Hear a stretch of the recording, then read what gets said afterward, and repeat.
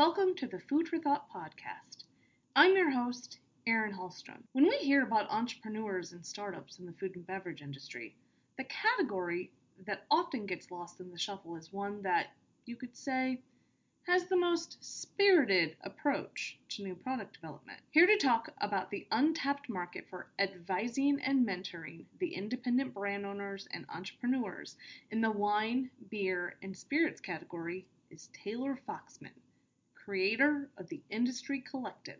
Launched in 2020, the Industry Collective takes the wisdom of numerous experts around the globe in the beer, wine, and spirits category and uses it to advise entrepreneurs, startups, and others on how to make the biggest splash into the market. Throughout the episode, Taylor walks us through why organizations like the Industry Collective are needed in the wine, beer, and spirits category, as well as how she's turning the collective into the ultimate resource for the entire beverage industry. Raise a glass and enjoy this week's episode.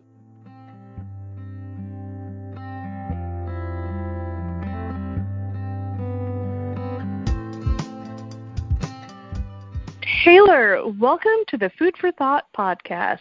How are you doing today? I'm doing great. Thank you for having me. Really looking forward to talking to you and what you do for the beverage industry. I tend to talk to so many people that are within the snack or baby food or strictly food that it is a treat to get to talk to someone who is within strictly the beverage industry. So our listeners who may be in the strictly beverage industry, I hope will appreciate and enjoy this even more.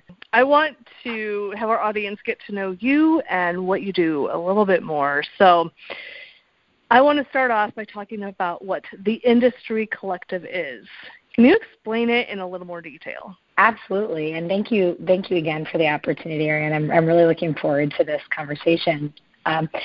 The Industry Collective is comprised of, a series of experts all around the world, and we also have about 15 founders and CEOs that we work with across the wine, beer, and spirit space, primarily fast-growing, small to mid-size beverage brands. And so the inception for the business really came from my background. I've worked since I was in college for about 70 or 80 at this point, global wine, beer, and spirit brands ranging from, really iconic companies from Boston Beer Company to Absolut to Jameson to Jägermeister, which was a fun brand to work on. And saw an interesting opportunity area, which was, you have about 6,000 to 7,000 approximately independent wine and spirit brands here in the U.S., not even really factoring in beer at this point. And where I saw an opportunity was in and around resources for these founders. Up until the past year and a half, 2 years, and Erin, we talked about this just a little bit during our introductory call, but there weren't as many resources available for independent brands in the beverage space. When you think about, investments, there were only really a handful of bigger companies that would partially acquire your brands, which does come at a cost, a literal and metaphorical cost. In terms of distribution, wider not to, bigger conversation to have, but there's a system in place called the 3-tier system, making it difficult for spirit brands to sell to their own directly to their own consumers. And then when it comes to other resources, I'm kind of the jack of all trades on that front. A lot of these entrepreneurs in this space don't necessarily come from beverage alcohol. They are entrepreneurs that, like you say on Shark Tank, found a problem and try to create a solution for it. And this industry is just unbelievably complex.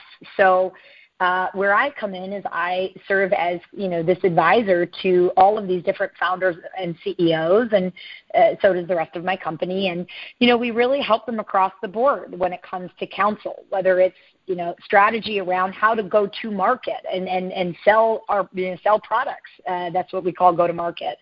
whether it's, expansion of a product portfolio, development of a thought leadership program. Founders, what do they stand for? Who are they? And also developing their story, because a lot of times, even though you would assume that many years into the development of a company that they have that figured out, most don't yet. So I really kind of come in and plug and play me and my team services based on the needs of the company that, quite frankly, that resource really didn't exist prior. I have so many questions for you based on that introduction, which was so rich with information. So before we dig in, or I guess as part of the digging in, can you tell me a little bit more about your background? Maybe talk about how you arrived at where you're at now. Absolutely. So I'm one of those people that, majored in communications, interned for a vodka company, and have stayed in my lane. I've been fortunate enough, though, however, to, over the years, be able to work with such incredible brands, work with such incredible teams, and really have honestly been on all sides of the alcohol spectrum. I'm looking up at my desk, and there's a photo of a racehorse. The racehorse is named Vigors, and it was from a race back in the 60s or 70s, and my mom loved horse racing, and she's always compared me to this horse because I keep my blinders on, and I always kind of continue to go back to that. I realized in college that there was an opportunity to work in communications in beverage, and, postponed a master's. I was supposed to go to USC at Annenberg School of Communications at USC in California right after college, and got an opportunity right off the bat to work for, Glenlivet and Jameson and Redbreast and all these amazing brands, what we call brown spirits, whiskeys and the like. And I continued to not believe that I could work in a category like that and get paid. And so postponed that master's, I've never subsequently gone back, but have found such joy in working in this sector in really all facets. I started out my career packing boxes of whiskey for a PR firm. And I don't know if I've ever shared this story, but I was told at the time to pack boxes, not reach out to people, on the editorial side. And I happened to reach out to, the editor-in-chief of Men's Health at the time. And I was 21 years old. And I just said, I really love what you're doing, and I would love to get together. And it kind of just started this, this runway for me. Which even though I stayed in my lane has really expanded, right, over the years. But I started, packing boxes and making relationships and have not stopped. I mean, I've stopped packing boxes, but I have not stopped with the relationships. And, over the years, I have worked for, various PR agencies. Then I switched over and, evolved my work as head of communications for Pernod Ricard, running, the second largest global wine and spirit company in the world, and now have my own entrepreneurial endeavor in spirits. And so I still feel like I'm that racehorse, but I feel like I've been granted the opportunity to, evolve my skill sets, mature my, my professionalism, but be able to still stay in that metaphorical lane, and really over the years just work to become, if someone's looking for a resource, in the space, I hope that, I'm someone that is considered at this point, which I think I am. I want to go back to a data point you brought up, because this number seems shocking to me.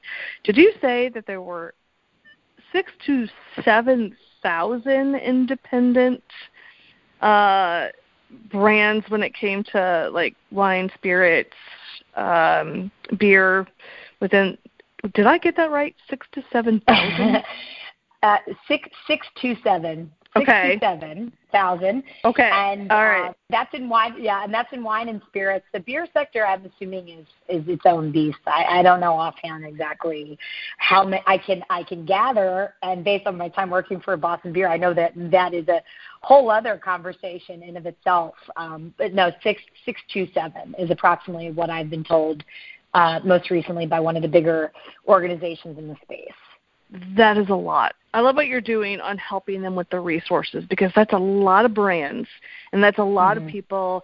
I know we on food processing we've covered a lot of like the food entrepreneurs, the not the Kickstarters, but I guess in some way the Kickstarters, the companies that, you had someone who knew a guy who had the lab know-how to cellular biology, and look at that, they've created a lab-grown meat company or what have you, but it's really the person with the entrepreneurial, know-how that's what really helped to get it up off the ground. Right. So I know from our listeners, from our readers, that it's those resources that are so hard to come by and that's so much appreciated, because you may be a great mixologist, you may be a great entrepreneur creating companies, but unless you have the perfect cross of you've done both, you're a great mixologist who has launched a really impressive wine or spirit company, you're needing resources. So I think it's great.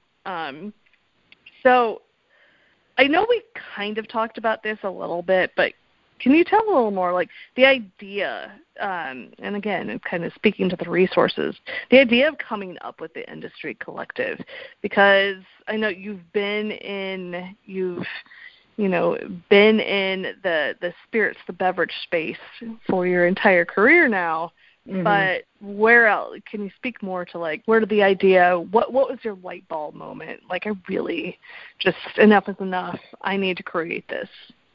It's quite the opposite. So I have also a full-time job in cannabis. So, there's never really a right time per se. We had a family sickness and COVID, and so definitely not the right time. There was no I think this is a good moment in time. I think that's what they say about having children, from what I'm told too. With that being said, I actually, funny enough, so the original model for this was a little bit different than the current model, and now it's kind of a hybrid. So the original concept was actually to take all of these experts that I've worked with over the last decade, from bartenders to mixologists to sommeliers, and actually connect them to brands. Where the original idea was that, you have a lot of these big companies that, in my opinion, don't really necessarily always, look at third-party experts to maybe look at something a little bit differently, or to challenge them, or, even know where to go to find experts. Like thinking about that. Where do we go to find a sommelier, a bartender? There's no website. There's nowhere to go. Right. So I thought, can I create?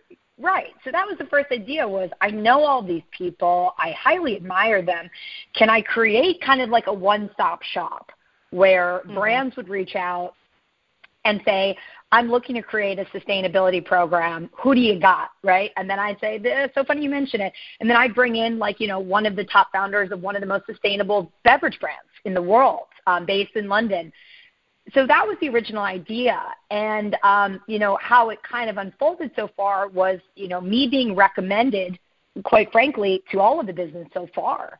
And it was kind of, it was all word of mouth, where, I started working and, advising one group. And then, they said, you should really get in touch with the collective because, you need similar resources and they needed similar resources. And that was really it. And so where we're at now is we have this, array of different, companies that we work with, all of which, as I mentioned, are fast-growing brands across wine, beer, and spirits. And really, the model's still the same in the sense that we plug and play, the experts or the people working on the business based on the needs that they have. I look at it from their perspective. So I sit down usually with the founders and understand where they're at. What are their goals? Are they looking to raise more capital? Do they want to get sold? A lot of brands do. No problem with that. Are they looking to create, more product and buy pot stills, like where are they at, right? And then understand, okay, well, based on the services that we offer and the people we have on board, here's how we can help work with you. And I will say that one of the interesting facets of it is that I do service, we service people actually on a rolling basis. And the model works very well because I started this business amidst COVID. Still is COVID. There is still COVID going on, and I'm not laughing. I'm not trying to be whatever. At this point, you kind of have to have some levity to all of this. But why I offered that for these entrepreneurs. So what I mean by rolling is, as opposed to bringing in, as I said, all of these resources prior, we will plug and play the right experts, and we will help provide them the resources that whether they don't want to allocate necessarily all the money in the funds to, or they can't, or they don't know where to go, we can provide that for them, right? So that kind of feeds into what entrepreneurs are looking for. Like, I don't need to find all these people or spend all this money. I can kind of get all of our resources in one-stop shop. The other facet of it is a lot of times during COVID, you don't necessarily want to shackle yourself to a 2-year contract with, all these different vendors. You really want to have a partner that is nimble and flexible and gets it. And so I've always been of the mind frame, look, let's work together and keep it rolling, not only because I know that as an entrepreneur, every hour of every day things change for you. You're going to need a pivot, like I need a pivot. So why do we need to hold ourselves to those traditional confines when right now there are no rules anymore? And the other is I can guarantee that given that you're a startup, your needs will change. They may change tonight or tomorrow. So again, why shackle ourselves to a scope of work that's so specific for 2 years when we can provide you with the right experts and the right resources on a rolling basis? You keep talking about resources. My next question for you is, are the resources people? I mean, is it like, hey, here's a calculator I can use? Is it a PDF? One of the podcasts we recorded earlier this year talked about how PepsiCo works with companies to, like, you want to, like the Stacey's Rise project, and hey, you want to kickstart, right, or you want to help build you came up with a great idea, female in the food business, and we're going to help you take it from idea to execution to getting it on the shelves. And the biggest thing that they do is they pair mentors. And I use that as kind of like, is that what the resources are for this? Is it like a mentorship pairing? Are there actual, like, hard draft downloadable resources? Is it people? Is it consulting? Thank you. No one's asked me this before, so it's a really good trial by fire to answer your question. No. I mean, I can definitively say I don't even have a printer. I have no office, so I can't provide any type of tangible resources of that. Like, no, that's a very good question. No, I mean, so not like, in theory, are we giving them pot stills, or we're handing them, tools and actual, like, things to use to help build their brand? And no, it's expertise across the board. So expertise across everything, no. And so that's kind of why this model is, in my mind and from what we've heard so far, extremely unique. I think also we really are not trying to peg ourselves as a vendor. We're the anti-vendor of record. We really integrate ourselves into these businesses. We get email addresses with these companies. We're on, virtual happy hours with these teams. I mean, we are really integrated.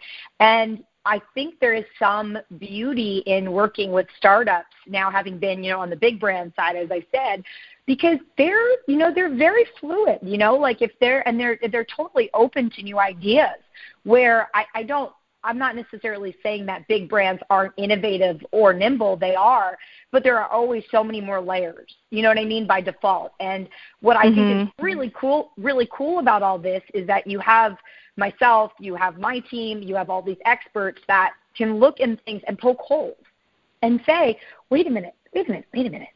Like, did you even think about XYZ? And whether or not they have the ability to do that time-wise, budget-wise is another story. But just being able to be this kind of third-party expert, fluid company that, like, we don't even have, like, we've never announced we have launched. We haven't done any marketing, no PR, no social media, nothing. Yeah. I mean, social media, it's like, we have an Instagram, and a website. So let me back up. But in the great sense website, of, by the way.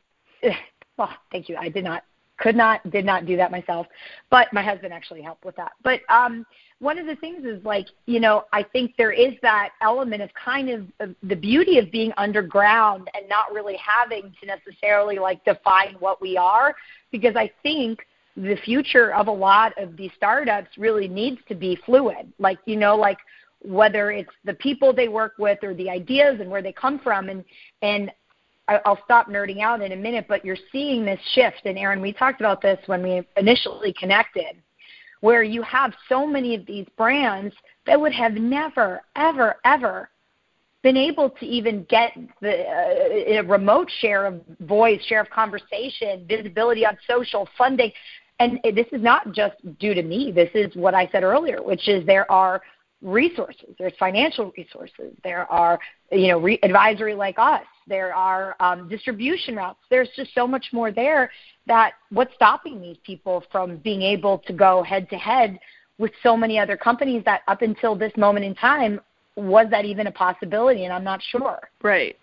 So really quick, while we're still on the topic of financial resources, something that's jumping out to me in my head is, do you help with folks with venture capital, set them up, or if there's pitch fests going on? Do you help in that capacity of or do your experts kind of set them up on all right, you're going to pitch your product, or you're going to pitch your brand? Is that a realm of expertise that your experts help with? Yeah, we absolutely. So we have, some really strong relationships with, different food and beverage VC firms, just given our line of work. And so less about, yes, we also help, if there are companies that are looking to raise funds, we help them with the strategy for that, and also if there are strategic introductions that we could potentially make, we help support them there. But I'm actually way more focused on what I call the broader expertise around relationship management. I have been a huge proponent of relationship management from, as I said, from, my younger years through now.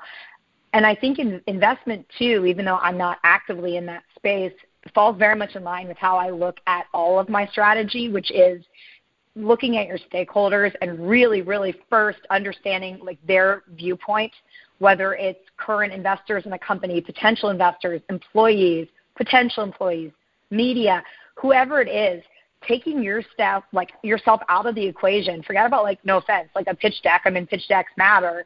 But what do these people need from you, founder of wine brand X, for them to even want to open your email? What about you is different? And spend the time to try to figure that out before you refine your Calibri size 10 font. Yes, we provide more of the tactical support in if they're, developing a strategy like that. Absolutely, our team does that. But where, me personally, where I come in, at times is helping some of these people, especially when they're founders in companies that, things are running a million miles a minute and, they're trying to manage not going under and paying for this and doing this, is to try to take a step back and really think about that's, something like investment and we can talk about it as much as you want, but, you're asking people to put, faith in what you're doing financially, but also, their reputation. So how do you go about that in a way that feels authentic? And in my viewpoint, it is not by immediately pitching a deck. It's probably you get pitched all the time, brands and people that want what you are offering. In their case, they're offering money. In your case, you're offering visibility, right? So through all that you do, through pocket. So going into it with a different viewpoint has always been how I recommend people do things. Because if you go into a relationship where you genuinely are look, Erin, I really love what you're doing. I do. I love what you're doing. And, we get to know each other. it's an entirely different relationship. And I think both benefit better when it's authentic and it's genuine. So I think the same way about investments. I think if people are looking to get investments from people, again, I'm not speaking on behalf of an authority as someone in that space, but I look at it as that is a stakeholder that is constantly being reached out to by people. How can you differentiate yourself? And in my opinion, it is being authentic and being genuine and not just reaching out to people when you need something. And in that case, it's money. Right. Totally agree. So we could talk for hours. We know this. In our previous conversations, I think we have talked for hours. But I know our podcast listeners do not have all the hours in the world. So I'm going to wrap up with this one last question. And say there's a aspiring or a mixologist with an idea wants to get in touch, or someone with beverage industry expertise that wants to lend their expertise, how could they get in touch and be a part of the Industry Collective? Yeah, easy enough. It's just you can email me at taylor@theindustrycollective.org, or just go on theindustrycollective.org online, and we would love to connect with you, whether you're a brand or you're an expert. We are always looking for more strong brain power aboard. Thank you for being on the Food for Thought podcast. Thank you, Erin. This has been great. I really, really appreciate it.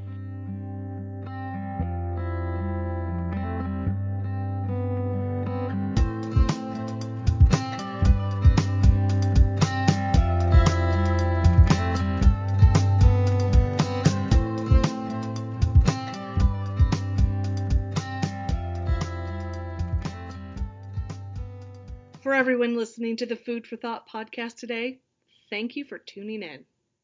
You can find us on Apple Podcasts, Spotify, Stitcher, and just about everywhere you can listen to a podcast.